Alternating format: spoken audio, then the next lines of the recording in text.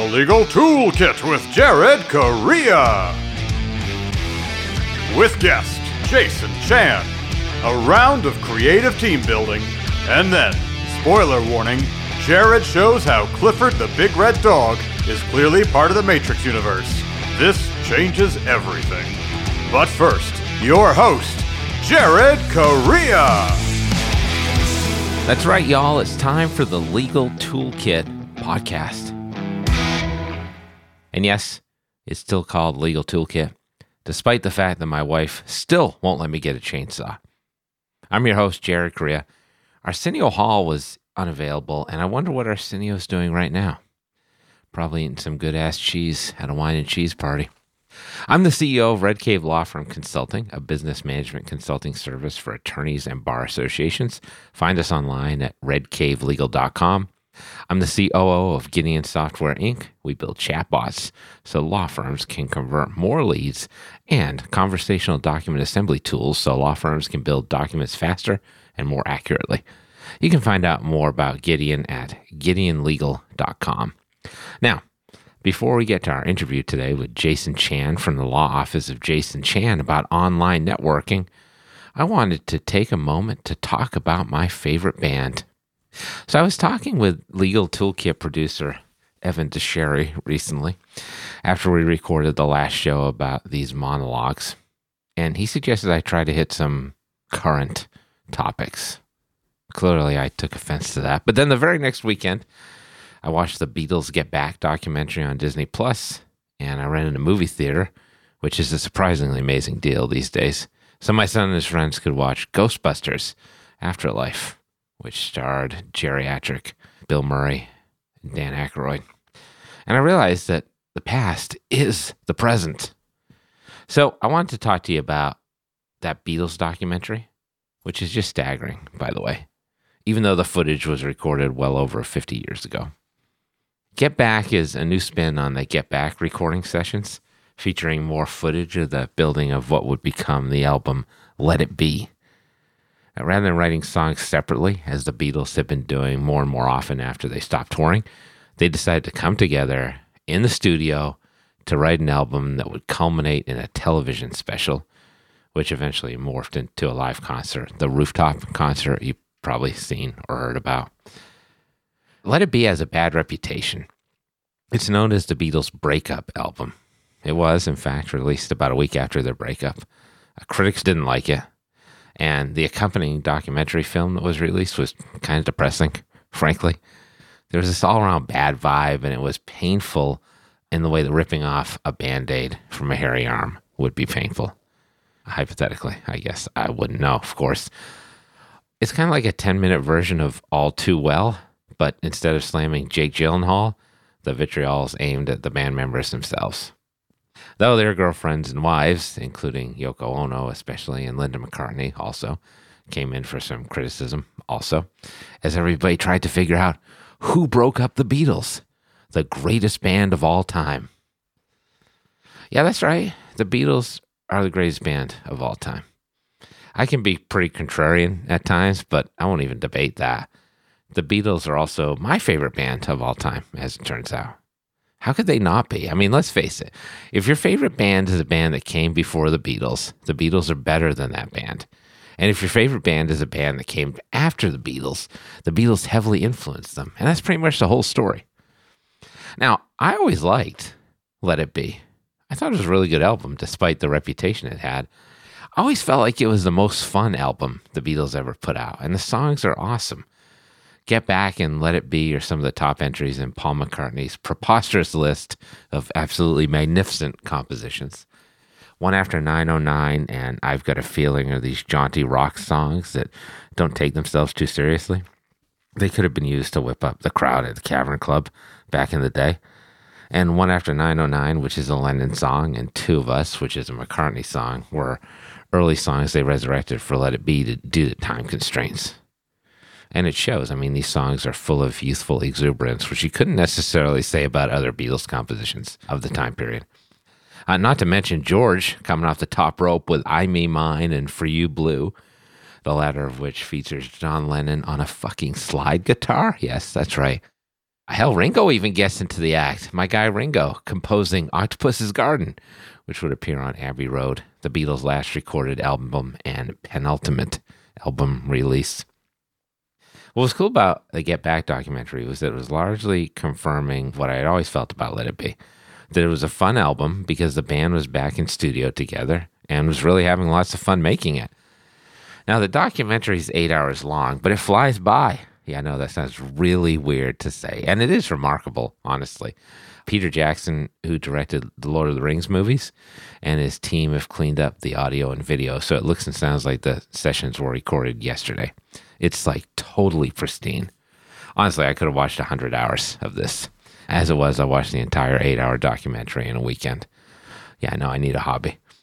What was really interesting, though, about watching Get Back was not only seeing the Beatles interacting on this intimate level, but also watching their process for creating songs. I always get the sense that they just did a couple takes, said next song, and moved along. Given their ridiculous output, that was the only thing that seemed to make any sense. But the number of iterations and versions they run through is truly impressive. McCartney is clearly a perfectionist, and he's the most workmanlike one in the entire group. He's just relentless in ordering new takes to get it right. In fact, the film ends with Paul asking for another take as the rest of the band is keeling over in exhaustion. At one point, John Lennon is actually lying down, playing his guitar because he's so tired. The songcraft here is pretty painstaking, but the results are great. Watching Paul McCartney drive through these songs is pretty terrific. He treats the whole thing like going into the office and clocking in while making it sound like that's not how it happened at all. It really is amazing. And probably the best scene of the whole documentary is when he's sitting there strumming his guitar randomly while Ringo and George are falling asleep, and he just comes up with the genesis of Get Back and out of thin air. Just tossing off Get Back. He also apparently invented parkour because every time something goes wrong in studio, he starts climbing the scaffolding or jumping around on the roof.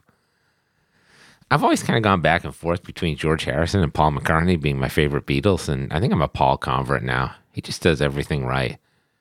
And if anybody in the group is a genius, honestly, it's him. He's just sitting there at the piano coming up with these beautiful melodies out of the ether, and he's working out the lyrics with his best buddies. Sounds like a fun gig. So I watched part of the documentary with my kids. They really like the rooftop concert footage.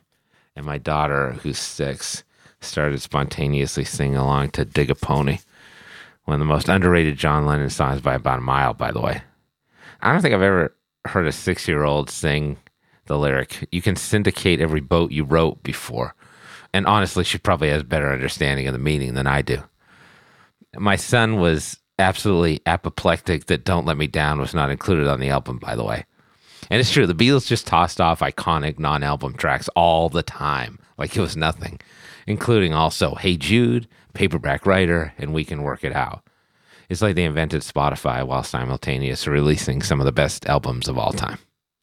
For real though, Don't Let Me Down should have been on the album. Phil Spector, yes, the murderer, fucked that one up when John Lennon and Paul McCartney asked him to finalize the Let It Be album. So if you listen to Paul's re-release called Let It Be Naked, which came out in 2003, Don't Let Me Down's included on that one. There are a couple other tracks that get dropped, and he rearranges the order of the other track. That's an interesting listen. Plus, my son continues to insist that he doesn't like Hey Jude, even though he listened to the first part of the song and the na-na part of the song during the documentary and indicated that both of those were good songs. So there's that. But the one big question hanging over these recording sessions has always been, who broke up the Beatles? And canonically, it was always Paul or Yoko. Yoko Ono, who's Lennon's girlfriend at the time, got the most flack, probably.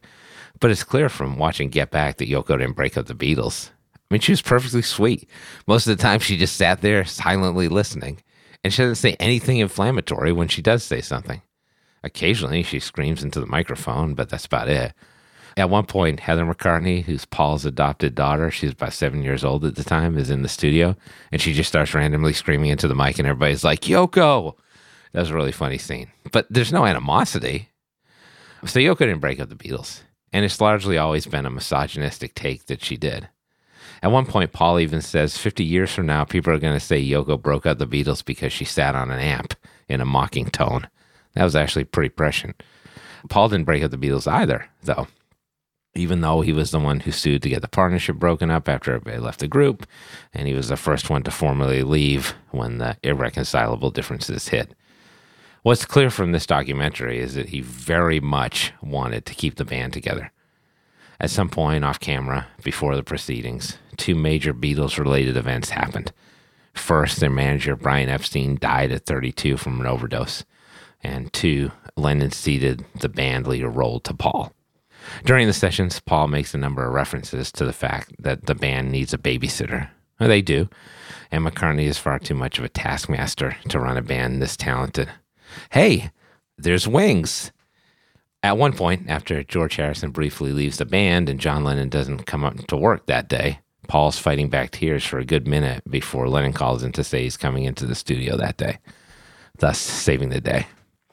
For now, but it is clear that John Lennon was the true band leader before the events of Get Back, and he was probably far more lenient than Paul, and it probably worked out better because everybody in the group was so immensely talented and they needed room to operate.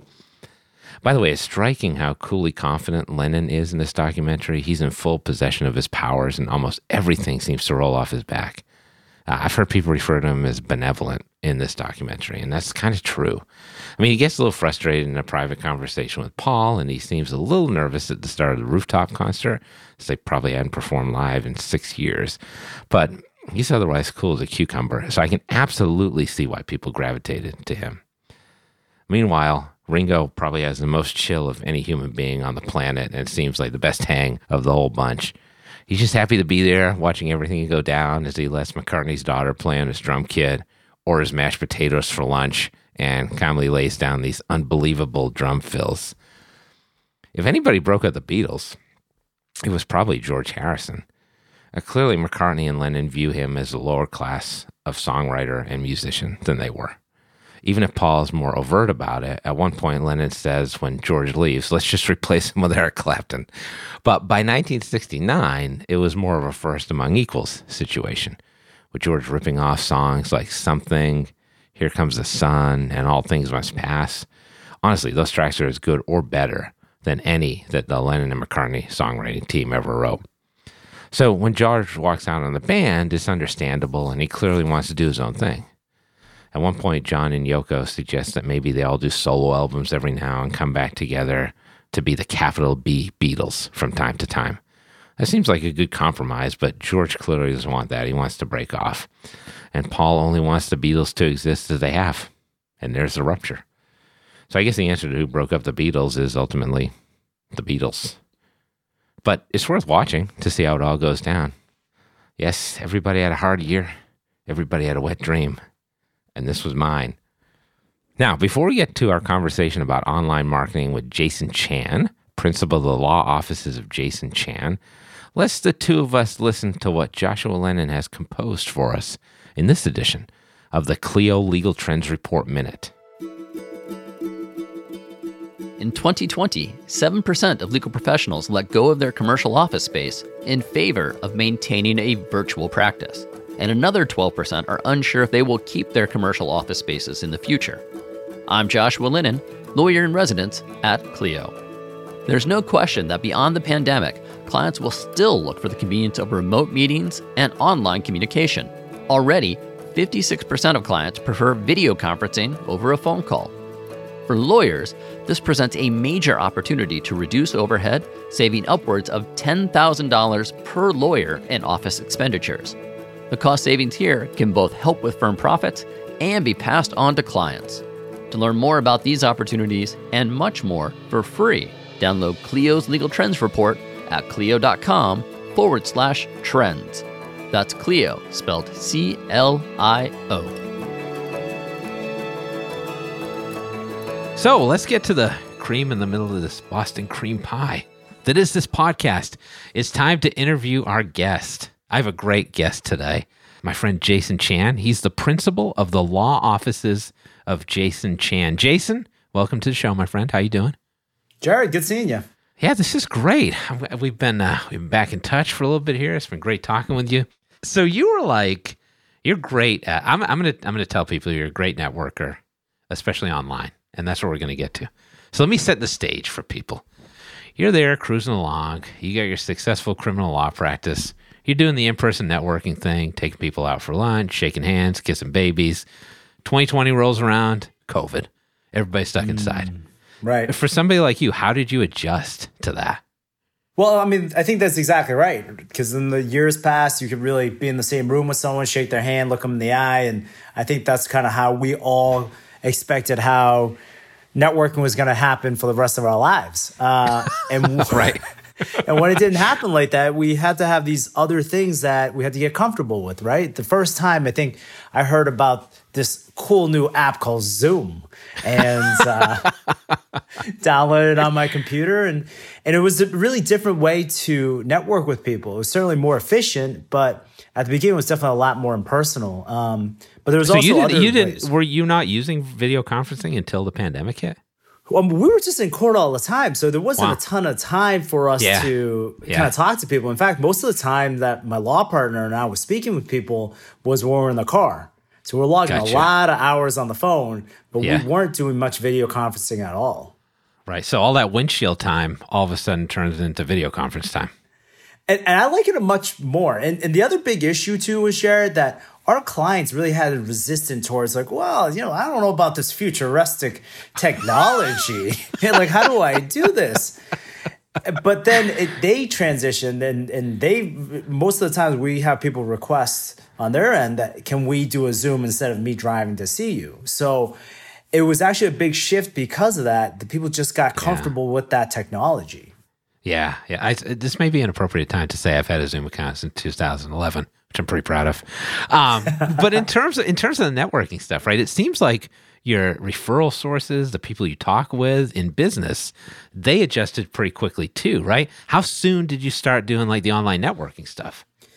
I mean, they went right away. So I think there was still some resistance at the beginning of people thinking, well, this would probably last a week or two. Should be back to banquets and halls and seminars with 500 people in a month. But it just didn't happen. It just didn't happen. So, and the people who kind of went down the road and say, oh, I'll wait until this whole thing is over before I start networking again, now have probably been in this frozen state for about a year, right? Or at least I know. Over them. So, yeah.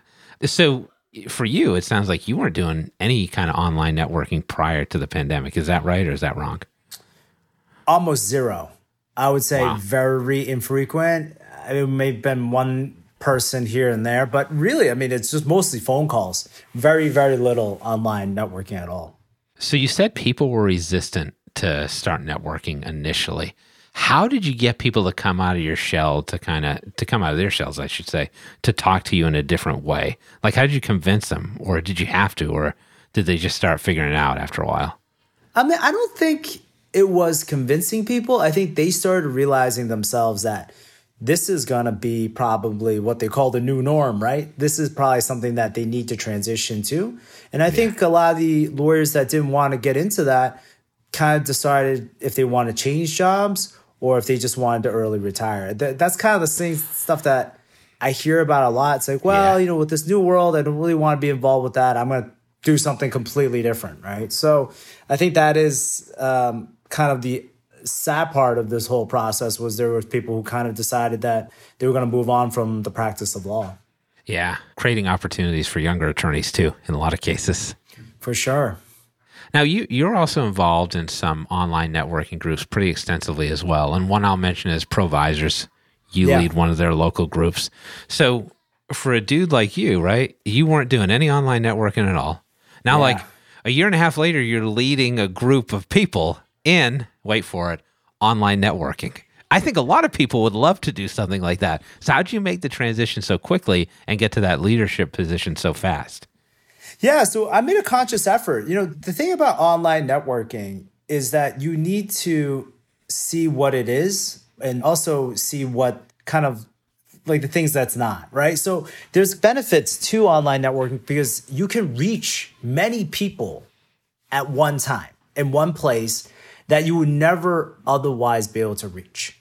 The problem with online networking for a lot of people is it's not as personal. So you really have to be able to kind of gate that reach, and then you can follow up later with one-on-one phone calls, with in-person meeting. I mean, even during the pandemic, I went on a hike with someone outdoors, right?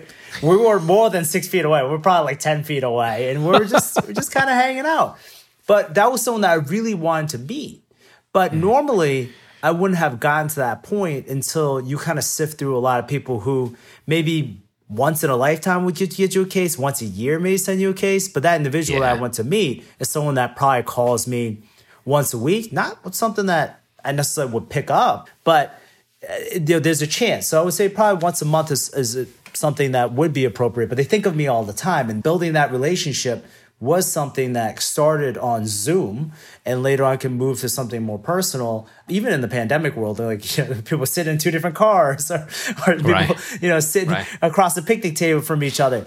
But you don't need to have, it's almost impossible to have 300 individual lunches, but you could be in a Zoom room with a couple hundred people. That's not a big deal. Yeah, I mean, I think it's an interesting analogy because that was similar to what you would do anyway. Even if you were going to an in-person event, there's follow-up criteria. Somebody's not going to be like, hey, thanks for the tea. I'm going to send you 1 million referrals now. You got to keep on that relationship. And it's the same type of thing, just different. So how were you able to get up into the ranks of a group like this so quickly and take over a section of that group? How did that happen? Do you have any advice for people who want to do something like that? Were you just really active? How did you try to get to that point? Yeah, so it's many different things. I think sometimes you luck into people who kind of mentor you through certain things. So, a lot of the things is obviously be active, but also kind of be aware. So be aware of kind of what you're trying to do. So the big thing is just kind of, if you can help in other people to kind of grow their practice, that's the best way to try to get people to like you, right? Yeah. Because they're like, oh, wow, these are his clients. They're trying to think about me in this way. And also, we're very singular focus in terms of our practice, right? We practice criminal defense. So where other people will call us regarding any other area type of law, we'll have to kind of farm it out. So naturally, we're good referral sources for people, especially lawyers and CPAs. But people need real estate agents, people need mortgage brokers and bankers. And sometimes they'll call me. I'm like, you don't need a lawyer. What you need is an accountant. But for someone who maybe hasn't really had a lot of experience with the law or accountants, they wouldn't know. I have no idea what I need. I know I have a problem, right, Jared? That's it. They know they got an issue. They know they need help, but they don't know where to go. So they give me a call and I say, hey, you should talk to X, Y, and Z. And that's why these groups have been good for me, because I've expanded my own network, because in the eyes of my clients, they're like, wow, Jason really is the person that knows a lot of people. Yeah, so that's a good point you bring up too. Let's talk about that a little bit, because I know a lot of lawyers who they like to talk with other lawyers. I don't know what they do. Maybe they go somewhere and speak Latin to each other back and forth. But I've always felt like you got to expand your network as an attorney, because lawyers all have the nuclear option, which is if they want to take on a client, they can do it. But if somebody's a real estate agent who needs to find an attorney who's going to do a closing, they got to get an attorney to do that largely. So how important is it for people to find non-lawyers in affiliated professions to network with, including online? Oh, my goodness. I mean, you really have to figure out your own practice in terms of what's going to be the most useful for you. So for me, even when I say lawyers refer to me cases, there's particular lawyers that refer me much more often than other attorneys, right? And when you're thinking about non-lawyers, financial planners are great people for me to meet. Just anyone in a trusted position. The question is, who is that person going to call when they're in a situation like, oh my God, the FBI just kicked down my door? Who are they going to call? They're generally not going to talk to their healthcare guy. They're probably not going to talk to HR. They're probably not going to be talking to their marketer and say, oh yeah, I'm about being indicted by the feds. So we're all busy, Jared. And I think the big thing is that people need to be thoughtful about their process, to say, okay, this is what I'm actually providing my clients. This is what's going to happen when my client has a problem. And these are the people they're going to want to talk to. Then the people in turn you want to be talking to, right? So accountants for me. Yeah, accountants for me are great, because it's people talk about accountants about all types of problems. The IRS is on my behind for X, Y, and Z, right? Oh, hold on. You might want to talk to Jason, right? So I think that's the big thing, is because I'm sure you get this a lot, Jared, that people say, well, I can't network because I don't have enough time. Yes, and all the time. You're never going to get more time. So in order to use your time more efficiently, you need to be very thoughtful about who you're trying to network with, right? What professions, and then find out where they hang out and go to those networking groups.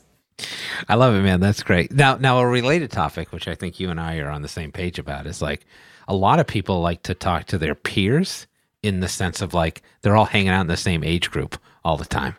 But for me, man, I want people above my age group who have more connections, more money, right? I want to be networking with boomers. So how do you get out of that mindset of like, I just want to talk to people who are like me? Because I think a lot of people have that issue too when it comes to networking. You really hit something on the nail on the head. The guy that I told you was calling me almost like once a month. Is someone's? I think his son is my age. Yeah. So, there you go. Oh, perfect example. Yeah. So, and we didn't even plan this. Right. I swear to God we didn't. But I think his son's my age, and he's a great lawyer, but he's exactly the type of person that I want because his clients have been with him for no less than 40 years, right, of actual practicing. So when his clients call up, they'll say, well, so-and-so told me to call you. You're my guy. I don't care, right? Like, I have more trust in him than my own kid, right? So right. It's amazing. So, and that's the big thing. That people have to get out these mindsets that I'm only going to hang out with whoever. And they really need to expand out on that. And mentor groups are great, right? You get a mentor, these other events where there's attract lawyers from all types of industries, but also all types of age groups, but also different types of industries too, overall. I mean, it may be, a Chamber of Commerce type of situation where it's not just attorneys. I got one more question for you, and we'll end here. So let's say, for example, God willing, we're out of this pandemic at some point. In-person networking is back like it was before. How do you split your time then? Yeah, so that's a really good question. I think ultimately what it's going to happen, it's probably going to be either 50-50 or 75-25. And honestly, I don't even know which direction yet. I don't know if it's going to end up... Yeah, I was going to ask you which way. I don't know. I assume... So what we see, right, that everyone's just clamoring to be back together, which I get it. But then I'm guessing when it's like snowing out, like people are going to be like, parking downtown really sucks. Right. We ultimately may see it being somewhat weather dependent. So, and I've noticed that over the summertime that more people are like, yeah, let's go on a picnic. Let's go, grab lunch on a park bench. But then now as the winter is starting to roll in, there's more and more people like, well, Zoom is convenient. So do you want to just do a quick Zoom or a phone call? So I think it's got to be somewhat dependent on the people that you want to network with. Yeah. And also what time of year it is, in New England especially. Right. So for those of you in California, just keep networking as you've always done. Jason, this was a lot of fun. Can you hang around for another segment? We'd love to. Awesome. All right. We'll take one final sponsor break so you can hear more about what our sponsors can do for your law practice. Then stay tuned for the Rump Roast. It's even more supple than the roast beast. Partner with Rankings.io, the marketing agency for law firms that want results, not excuses. With flat rates for Google ads, a track record ranking attorneys for the most competitive terms on Google, and a team always easy to reach by phone, even during off hours, Rankings.io is the agency of choice for firms that want the rankings, traffic, and cases other law firm marketing agencies just can't deliver. Visit Rankings.io for a free consultation and start seeing your firm grow.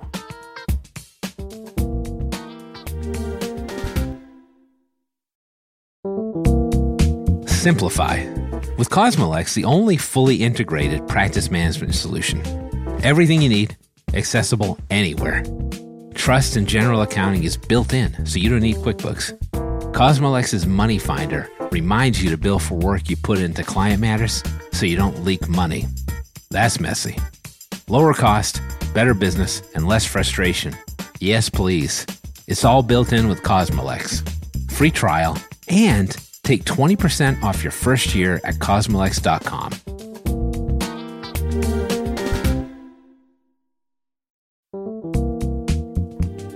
Contract automation isn't a trend. It's a strategic imperative. Though big players in the e-sign world will make you believe implementing it will cost you big bucks and more than a few headaches, it doesn't have to be that way. DocuBee is an easy to onboard full suite of products that includes e-signature, brilliant workflow capabilities, and AI contract automation at nearly half the price of those out-of-touch behemoths. The one thing DocuBee doesn't automate? Their customer service. Visit get.docubee.com/contracts to set up a call with a real live person. DocuBee will be with you every step of the way. Welcome to the rear end of the Legal Toolkit. As promised, it's the Rump Roast again. It's a grab bag of short-form topics, all of my choosing. Why do I get to pick? Because I'm the host. Jason, I think you do a great job with your networking events, as I mentioned before. So I want to get a sense of what you would and would not be willing to try in terms of those sort of activities. So I wanted to run some team building sessions by you just to see whether they would get the Jason Chan stamp of approval. I'm going to mention some of these activities, and I want you to tell me how likely you would be to actually try these things in your own networking groups on a scale of 1 to 5, with 1 being the least likely and 5 being the most likely. You ready? I'm ready. And we've talked about some of this stuff before. So I want to start with number 1. And I should mention, the reason I bring this up is because I think you plan really cool get-togethers for your online networking groups. I know you haven't tried this one. Axe throwing. This has become very popular across the country. People go to bars. I don't think they're bars, actually. I think that's probably a bad idea. But they get their flannels on, they throw axes, and try to hit a target. What are your feelings on axe throwing as a team building or networking activity? I mean, that's a 5, but it has a picture of your rump on there. That's like a 10. So between a 5 and a 10. That's fair. I've been known to sit on a copier here and there. All right, let's move on. What do you think about awards ceremonies? Are you a fan of The Office at all? Oh, my God. They're fantastic. The Dundies. Yeah, absolutely. Yes. So for those who don't know, on The Office television show, they hand out these awards at this annual event every year, and they go horribly wrong. Phyllis is awarded the Busiest Beaver Award. Stanley got the Fine Work Award. I was just reading this. Pam from The Office, she won the Whitest Sneakers Award. Would you do something like that with a networking group? And rate it for me on a scale of 1 to 5. Is it as good as axe throwing? I think it's like a 4.5. I think I definitely would do it, but I think some of the racier ones we might have to kick out. That's fair. All right, I gave you the easiest ones first. Now, I want to tell you about some team building activities that went wrong, and I want you to tell me if you could fix these. So I'm going to read you a little bit here. Number 1 is a juice cleanse. Oh, God. Team juice cleanses emerged as a popular office fad around a decade ago. At one point, juice companies reported that they made as much as 30% of their business from office cleanses. Now, women make up 2/3 of all juicing enthusiasts, which I didn't know was a term, but corporate cleanses are predominantly male, and they're undertaken by hedge funds, interesting enough, law firms, and investment banks. So one person who participated in a juice cleanse said that in 2012, his entire team participated in a 3-day, 18 juice cleanse. That sounds aggressive, which was called an excavation. And it was meant to engage the team in a shared experience and boost productivity. The only thing it accomplished really was the excavation part. So right after they finished the juice cleanse, everyone is in the bathroom. And the guy who participated in this said that the bathroom was straight up like the line to ride the teacups in Disneyland. The whole office was just exploding with all kinds of noises. It set us back a week in terms of productivity. Ooh. So what do you think, man? Do you think you could actually pull off a juice cleanse? Would you try it, or would that be like a 1 on your scale? I mean, I think that's like a 0. I don't think that's going to happen unless you take out the cleanse part. Maybe we just drink some juice together. So that's like a 3. That's not a bad idea. I'm a big blueberry juice fan. You get blueberry juice happening, I'll be there. I have not had that before, but I'm definitely going to try it now. Blueberry juice is excellent. I recommend it. They are not a sponsor of this podcast, but Wyman's has excellent blueberry juice. Folks, you should know that. We got 2 more for you. The next one is called horse whispering. I don't know if you've ever heard of this. one participant reports, my team did horse whispering, where you work with horses to learn about great communication. I don't really see how this is possible, but one of the horses got overexcited, galloped toward the center of the barn where we were being briefed, and nearly trampled one of my coworkers. It was a bonding experience to a certain extent, but only because we all thought we were going to die. Would you try horse whispering? And how would you rate that on a scale of 1 to 5? I would definitely try doing that. That sounds amazing. And I would make sure the coworker I didn't like was at the back of the horse. Well played. All right, you're doing great here. I only got one more for you. I saved the best one for last. Here we go. Here's a little story. Managers at a Swedish telephone company were trying to organize a memorable team building exercise for their international sales conference. And so they decided to turn to, wait for it, hijacking. The manager hired 2 men with masks and weapons to stage a hijacking of the employees, taking them to another venue. The exercise was reportedly designed to test the employees' cool under stress. However, they couldn't quite pull it off because as soon as they kidnapped all their employees, someone called the police. Hijacking. What do you say? Yay or nay? Stage hijacking, I should say. Stage. Yeah, well, I mean, it is staged, so that's probably going to still be a hard pass, though, because it seems like a lot of liability issues there. And this is why we talk to lawyers. Jason, thank you. I appreciate it. Thanks for coming on. This was great. Yes, that was tons of fun. Literally, it was at least 4,000 pounds of fun. Come on back one of these days. Are you willing to? Absolutely. Be on as much as you want me. If you want to find out more about Jason Chan and the law offices of Jason Chan, visit attorneychan.com. That's ATTORNEYCHAN.com. attorneychan.com. Now, for those of you listening in Liverpool, we've got a Spotify playlist this week that covers some of my favorite late period Beatles songs.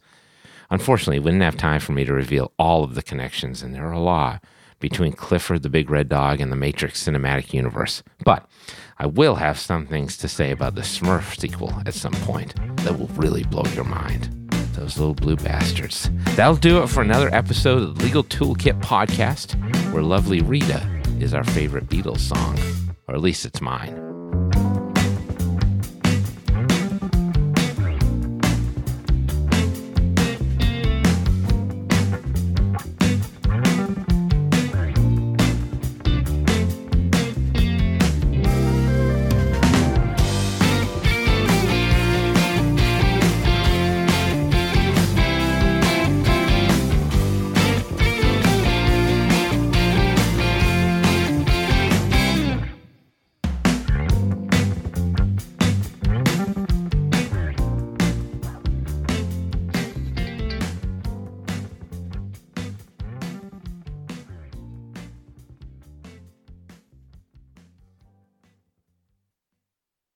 If you're a lawyer running a solo or small firm and you're looking for other lawyers to talk through issues you're currently facing in your practice, join the Unbillable Hours Community Roundtable, a free virtual event on the third Thursday of every month. Lawyers from all over the country come together and meet with me, lawyer and law firm management consultant Christopher T. Anderson, to discuss best practices on topics such as marketing, client acquisition, hiring and firing, and time management. The conversation is free to join, but requires a simple reservation. The link to RSVP can be found on the Unbillable Hour page at LegalTalkNetwork.com. We'll see you there.